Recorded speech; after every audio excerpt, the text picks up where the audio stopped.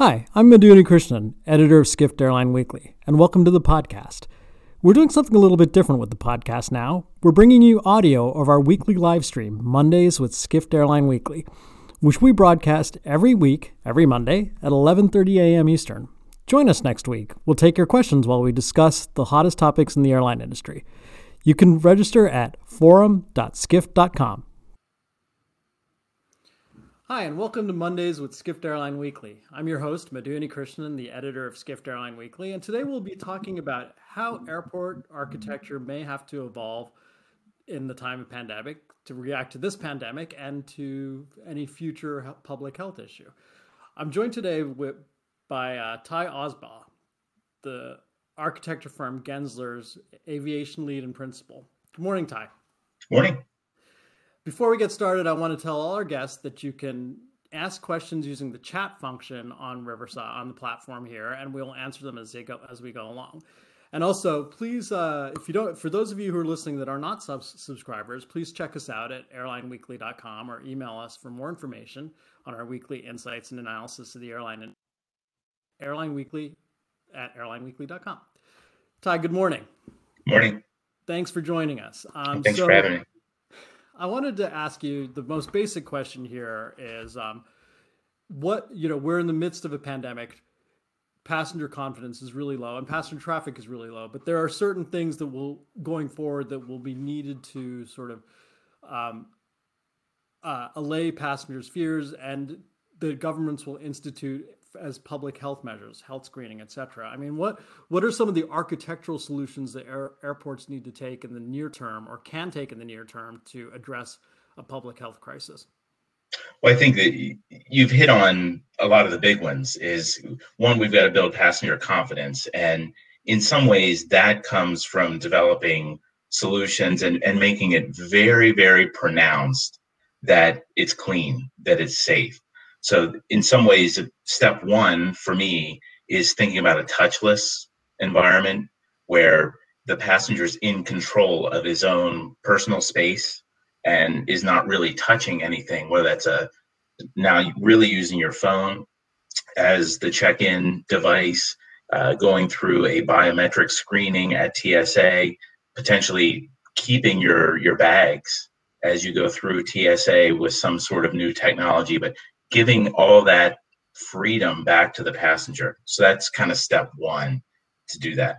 Step two is then kind of using different sensor technologies to be able to disperse the load. You and I have talked before about, could we start to use garages? Because that seems to be the one spot that when passenger traffic is down, there's no revenue coming into the garage. So you could start to take the passenger load and disperse it into the garage. So maybe that's a screening check, and everyone is screened before they get into the building, and that'll start to give you that confidence. Well, let's drill down a little bit on that, Ty. The terminal in most U.S. airports, most airports around the world, when you pull up to it or you're dropped off at the terminal, there's not a lot of space there. I mean, you have the check-in counters, bag drop, and then you go through security. These are the sort of steps you need to take before you get to towards your gate and the concessions, etc. In the after 9/11, it was kind of airports had to sort of shoe in this larger or more robust security presence. And if they have to now react to health screening and accommodate health screening, where you'd mentioned parking garages, is this where you see some of the health screening taking place? I do. We've been reading a lot about somehow combining it with the TSA screening. And quite honestly, to us, that TSA screeners are there for a specific purpose right now, which is security. Trying to kind of bolt on a health screening aspect to them, whether that's temperature check or whatever that is, doesn't make any sense to us, because by then you've already allowed the virus inside of the building.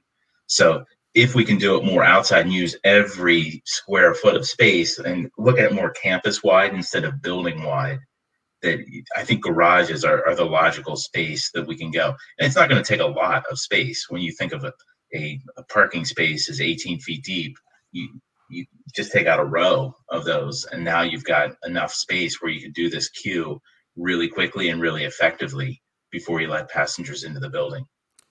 So, and that's another good point. I mean, that passengers only will be allowed into the Big right? I mean, you can't, your friends and family will not be able in the ticketing area, correct? I think initially it would be just passengers until the process gets kind of really honed in. We saw that a lot after pre 9/11. Anybody could go airside. It was just kind of a thing. And then, they kind of got away from that. TSA really, rightfully so, ratcheted down the requirements to get airside. We're starting to see some airports, Pittsburgh is an example, where that now you can get a pass to go airside. But that took, what, 15 years after 9/11 until that level of comfort came back. I think it's going to be that level of comfort, or that maybe not quite that duration, but that's where we're going to need to get to before we can allow non-travelers back into the facilities. Huh. But there's the question of social distance. On the land side of a terminal before security, there's I mean, we all remember the crowds. If you go to an airport now, of course, it's empty, but that's going to pick up again. Well, what was that? We hope. Yeah, we hope, right? But Yeah. Where will to accommodate? I'm thinking of my home airport, SFO, and it's rather a narrow crescent, curb and security through which you have to go through. Ticketing, bag drop, etc. And it's generally very crowded. Do you think that one architectural or one design solution is moving check-in itself out to the parking garage? Absolutely. I think that when you start to look at what check-in is evolving toward, and we've seen this coming for lots of years now, everyone has their boarding pass on their phone. Everybody, ultimately, where we'd love to get to is biometrics, that you don't even need a phone. It's your profile and your DNA is what's going to allow you to get through the next step in the journey. Similarly with bag drops, why couldn't you drop your bag in the garage and have some sort of baggage connection back into the screening system? So at that point, and most of those functions are intended now to be more expedient and transitory, where you're not, if you can do them on your own, great. That's what the airlines, the airports want, is more self-serve options. So do that in the garage, and now you can take all that space that was check-in before, and either you convert that into security, or you could actually do security closer to the gate. You could do security in the garage, so that now you can use every square foot of the terminal for lounging and waiting to get on the aircraft. So just trying to take that load, which was kind of, we've always kind of used the term, it's more of a barbell, where you have a heavy function land side, a heavy function air side, and then you've got this clump right in the middle at TSA. If you pull those apart and kind of stretch that like a rubber band, now you've got lots of space that you can play with. Interesting. Well, and in this era of social distancing, and something you and I have talked about before, I mean, security is another choke point. What are some of the solutions that, besides moving TSA into the garage, which perhaps not all airports, what are some of the passenger flow solutions, the crowding at security? Yeah, I've been a huge proponent of a dispersed TSA system where you could do it. Most terminals are one concourse, maybe multiple concourses, but you can do it in a couple different ways. One is putting the TSAs kind of at the throats of each of the concourses. Now, TSA doesn't like that because they don't get the efficiency in the staffing. But if we're headed toward a biometric system, if we're headed to more of an automated system, it doesn't really matter.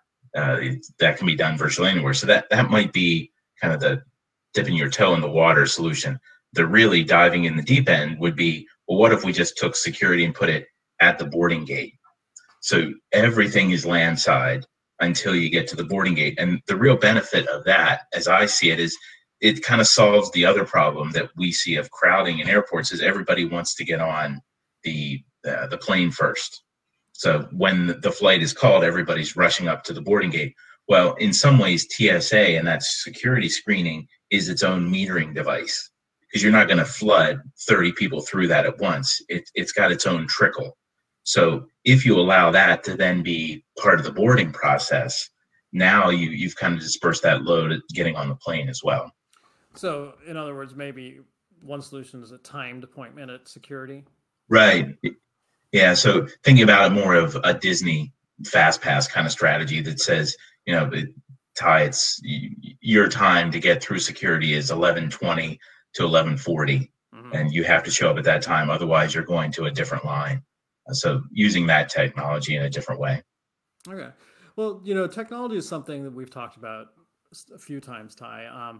And before the pandemic struck, there were sort of the smart airport was the trend that was always going to happen, right? The airport of the future was the airport of the future. But there was some interesting sort of wayfinding technologies explored by airports, tailored to the individual passenger. Virtual arrows on your phone or on the ground to show you where to go for your gate. Can this technology be used to address a public health issue? Absolutely. I think anytime that you can control the message and personalize it, that's the key to fighting any threat that you got, whether it's pandemic, security threats, but using that and actually honing in on your device itself and using that as the mechanism to guide you through using this technology is clearly a big step forward. But quite honestly, and I'm kind of glass half full at this point. We were talking to one of our clients the other day, who's now got a opportunity. He said, I'm never going to have this few passengers in my terminal again. I might as well take down my Wi-Fi system and rebuild it right now while the impact is fairly low. This, as an airport, is the perfect time to think about this sensor technology and kind of spreading that across, putting in this infrastructure. So build the backbone now so that when the passenger comes back, we can create the passenger experience that we want instead of kind of band-aiding it like we've been doing for the past 15 to 20 years. What's involved in the install? There's a company out of Pittsburgh called Zensors, and there's a lot of them, but Zensors is one that we've been talking to, and it's essentially just putting points in the ceiling that kind of monitor whatever you want, whether it's passenger volumes or whatever it becomes, and then you kind of create a heat map. Heat map's probably not no pun intended with heat map, but it's kind of a passenger dispersion map that then can start to inform passengers that says, okay, well, I'm going to fly out of gate 10 and all these devices in the ceiling are telling me there's a ton of people at gate 10, but gate 7, which is only about a 20-minute or maybe call it 200 feet away, there's nobody in there. So I'm going to tell my family, let's just go to gate 7 and let's sit there, stay away from the crowd until it's time to board. Well, this is where I was going with some of these questions. The two other choke points I can think of. So once passengers gone through security, or they've cleared a number of choke points in the airport, and then they get to they've got there's some time to kill. There's food and beverage and retail concessions. Right. That's one choke, sort of potential area for crowding, and the other is the gate hold area. But let's start with what are some of the design solutions or even technologies to ease the crowding at the? Well, I think that we're going to see a lot more grab and go. I think it's going to be a lot more self-serve. I think when we first opened JetBlue's T5, we had a salad bar. Unfortunately, that was wonderful for the times, but I don't see that coming back anytime soon. So I think that some of that is now going to be repurposed somehow. I think that there's going to be kind of an Amazonization, if I can coin that term. A lot of your shopping that you're going to do is not going to be in bricks and mortar within the airport. You're going to almost get a sensor or some sort of screen system that says, okay, I want to buy something from Tumi. And I go through the list and then I say that, and then there's a central warehouse somewhere within the terminal itself that then moves that item up to a locker, and then you go and pick it out from there. So taking all that space on the passenger level that was a combination of food and beverage, retail, and passenger waiting, now it's going to be more passenger waiting with all the storage and all the product at a lower level that then is just brought to you. And then I guess in theory, you would have the option once you get that product to make your determination. Yeah, I want this. And then you pay for it with your Apple Pay and off you go. Wow. So curbside pickup for airport retail. Yeah, absolutely. Huh. And this is something that's actually being discussed right now, or is it? Some of our concession partners are starting to look at that and Mm-hmm. think about ways that the big downfall is that it's a huge load on the storage areas Right. in terminals. And it's kind of thinking about this as more of a sea change moment that we're going to have to start thinking about terminal design and what used to be kind of a flat program. Now we're going to have lots more peaks, and we're going to have to be a lot more flexible so that these warehouse spaces can be sprinkled throughout. And I don't have the answer yet. It's more of a theory, but that's what I'm thinking is the way that we're going to see it go in the Right. near term. Huh. And the other choke point is the gate hold area, and that's always been sort of a source of pain for airlines anyway. Where do you put 300 people, and how can you? Some airports do it very well, some don't. But there is just there's a lot of milling about. There's a lot of crowding. I know. I mean, airlines are obviously experimenting with all sorts of different ways of boarding their aircraft now, and that will have a huge bearing on the gate hold areas. But what are some of the design ideas that the airports themselves design and technology solutions the airports themselves can optimize crowding it? I think what we're starting to see is a lot more, and it's kind of the model that Southwest was trying for a while, and it's a little bit of a hybrid, I guess, is to start to think about less seating and more of a high bar that you're standing against. Mm-hmm. So take the area per square. Typically, the way that we plan a terminal is about 15 square feet per passenger for a seated passenger and 10 square feet per passenger for a standing passenger. Huh. So if you could now do more standing and kind of just resting, think about being at your neighborhood bar where you just kind of lean against the bar, and that's how you'll now wait for your aircraft instead of being lounging in two seats, because no one ever sits side by side Right. in these tandem seats. So it's always kind of this hybrid model. So I would say that is the way that we're going to, one, spread them out. And then two, we've been talking to a lot of airlines about doing concierge service for the reason that a lot of the airlines believe, and I would tend to agree with it, that they get crowding at the gate is because people are rushing to get into the overhead bins. So they can then start to monetize that service so that, if you pay an extra $2 for your ticket, you're going to get your carry-on bag and the airline's going to put it above your seat beforehand. Huh. So think about now you could potentially in this kind of Jetsonian world that I think we ultimately might get to, you'd have an automated pod that's with you at TSA.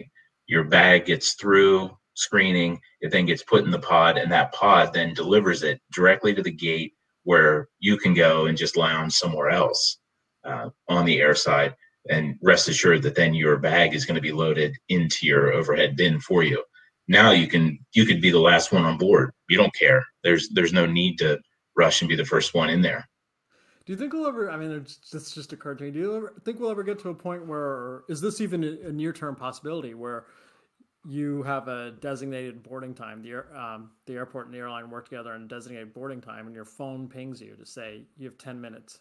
Your boarding time is in 10 minutes. You, Ty Osbaw's boarding time is 10 minutes. Absolutely. I in some ways, and you and I have talked before about Heathrow and the UK model. Mm-hmm. And that's a call to gate scenario where you don't even know what gate you're going to be at until 45 minutes, maybe an hour beforehand, and then you start to matriculate to your gate. Well, why couldn't you?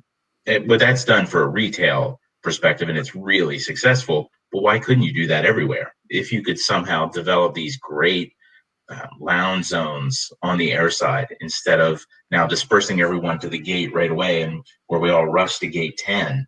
Well, what if I stayed in this great environment, kind of like the Changi Jewel on the air side? If you built one of those, people want to hang out there, and then when it's time to go, okay, now I just go. All right, so we've talked about the sort of near and medium term solutions that airports can take to react to this pandemic. But this, if nothing else, this pandemic has taught us that there will be other health crises. Yeah. the other situations where we'll have to socially distance or we'll have to change the way we behave. Airport architecture in the 100 years since the 100 years of commercial aviation was a time of no pandemics, right? Yeah. Bookended by 1918 and now. And airport architecture grew up in that time period, but will have to change going forward. Now, you and I have spoken about for most U.S. airports, they're hemmed in on the air side by parking facility, or on the land side by parking facility, obviously airfield, and they tend to be two levels: check-in, and baggage claim. Right. Longer term, what are some of the architectural for crowd control, for spacing people out, and just to make? I think you've kind of laid the criteria out perfectly, that we're in unless you're building a greenfield terminal, and I'll speak primarily for a U.S. based practice, right? It's interesting to think about the last greenfield terminal that we built in the U.S. was Denver, right. And that's the early 90s. So it's been 30 years since we've done anything completely from scratch. Everything else that the U.S. has done is kind of hemmed in by a lot of different networks and a lot of pressures. So if you think about it as a balloon, when you start to squeeze the edges on that balloon, that pressure's got to go up or down. Well, we're not going to dig down. That doesn't make any sense for a passenger terminal. So really where we're going, to me, is we're going to add levels to the buildings. So we're going to start to see almost, I could write you a scenario where a domestic travel, which is right now on essentially inbound and outbound, is on one level. I think we're going to start to see that become more of a international arrival sequence where there's an outbound floor and an inbound floor. So you're not crossing passenger traffic, which the CDC says is one of the big transmission things, is when you're passing. So if the flow is now in one direction and you're adding a level to the building, I think that's step one. I think you could take it a step further and then say, well, what if you really stretch it out and add a couple levels to the building? So instead of, it gives you that pressure relief valve going up instead of trying to kind of jam everything into the plan of the building. Now use the section of the building to really grow it. So in other words, every function of the travel process will have a different floor? Potentially. Mm-hmm. And when you start to look at, because we don't know, it's just like you had mentioned earlier about 9/11. When 9/11 came, it was on typically, or the security screening was on the same floor as the check-in. Well, there's nothing that says that those functions have to be side by side or in the same level. Mm-hmm. So now if you start to peel those up from each other, if you start to then slide them, then each function has the ability to expand as it needs to, because that's what we're going to need in the future, is just complete flexibility. Because you're right, we don't know what the next pandemic, we don't know what the next security threat is coming in 15 to 20 years. So we've got to have facilities that are resilient enough to be able to handle that. Well, how does that work for an existing airport? I mean, like we were saying, they're hemmed in by parking and by the airfield. And, I can see for new terminals, yes, they can be conceived from the sheet of paper as multi-level facilities. But what do you do with, say, like SFO Terminal 2 or the Concourse C in Dulles? Like how do you design that? So I've been looking a lot recently. There is a project that another architecture firm, Populous, had done. I think it's Populous. It might be. I'm probably throwing. It may not be Populous, at the U.S. Open, the Arthur Ashe Stadium, and what they did is that they had the existing bowl, and then they built a roof over top of it with these massive columns that came up, and then they created a roof plane.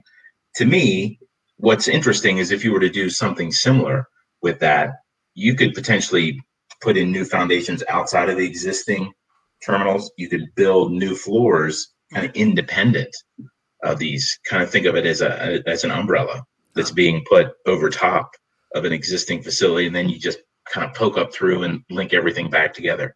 So it's an engineering solution which could have huge architectural benefits. And then how? I mean, let's we've got limited time here, but how as you think these things through, I mean, I know you think of how the human interacts with the space, and um, for 100 years or however, let's say 50 years, let's call it.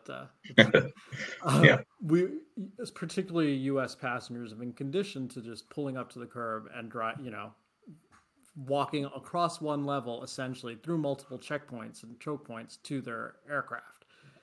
If you think of an airport like Frankfurt or Schiphol or Changi, or Dubai, you're going up and down levels constantly to you go through that tunnel, the sad tunnel where you see all the retail and people eating, and you're trapped on the other side of the glass, and you go up to passport Yeah. control or whatever. So how do you think the U.S. passenger will adapt to this kind of radical change of the airport experience? Well, to me, I've said this before in some other presentations I've given. I'm a huge Eero Saarinen fan. I think that in some ways, and that a lot of his work was 1960s, early 60s, and some of it was so revolutionary that it's almost poignant again today. That I could write a scenario where if we could get the technology to work well enough with autonomous vehicles and screening within those autonomous vehicles, it could very well be what you're describing, that you drive up to the airport, maybe in one autonomous vehicle or in your private vehicle. You then get in a separate pod that is then able to navigate you through the terminal. It's already screening you because it's got the technology built into it that can do these vertical moves where you're just along for the ride at that point. So think of it as more of a roller coaster kind of Disney ride that gets you from curb to gate and then potentially directly onto your plane. I think, and this may be 20, 30 years out, but I think that that's where we're going to get to, is a really personalized journey that could be within this kind of self-contained pod that really would change the dynamic of how we move around. What we lose is the human interaction, Right. but we'll have to figure that out as we go. Right. I'll be retired by then, so that'll be good. We'll all be like his boy Elroy, right? There you go. That's a Jetsons reference for those of you listening who are younger than Ty and me. Look it up. Ty, thank you so much for taking the time to talk to us today. No, thank you. I really appreciate it. And this will be available on airlineweekly.com later today, and will be distributed as a podcast later in the week. And once again, for those of you who do not subscribe, please check us out at airlineweekly.com or send us an email to airlineweekly@airlineweekly.com. And you can always send me feedback at mu@skift.com. Ty, thank you very much. Thank you.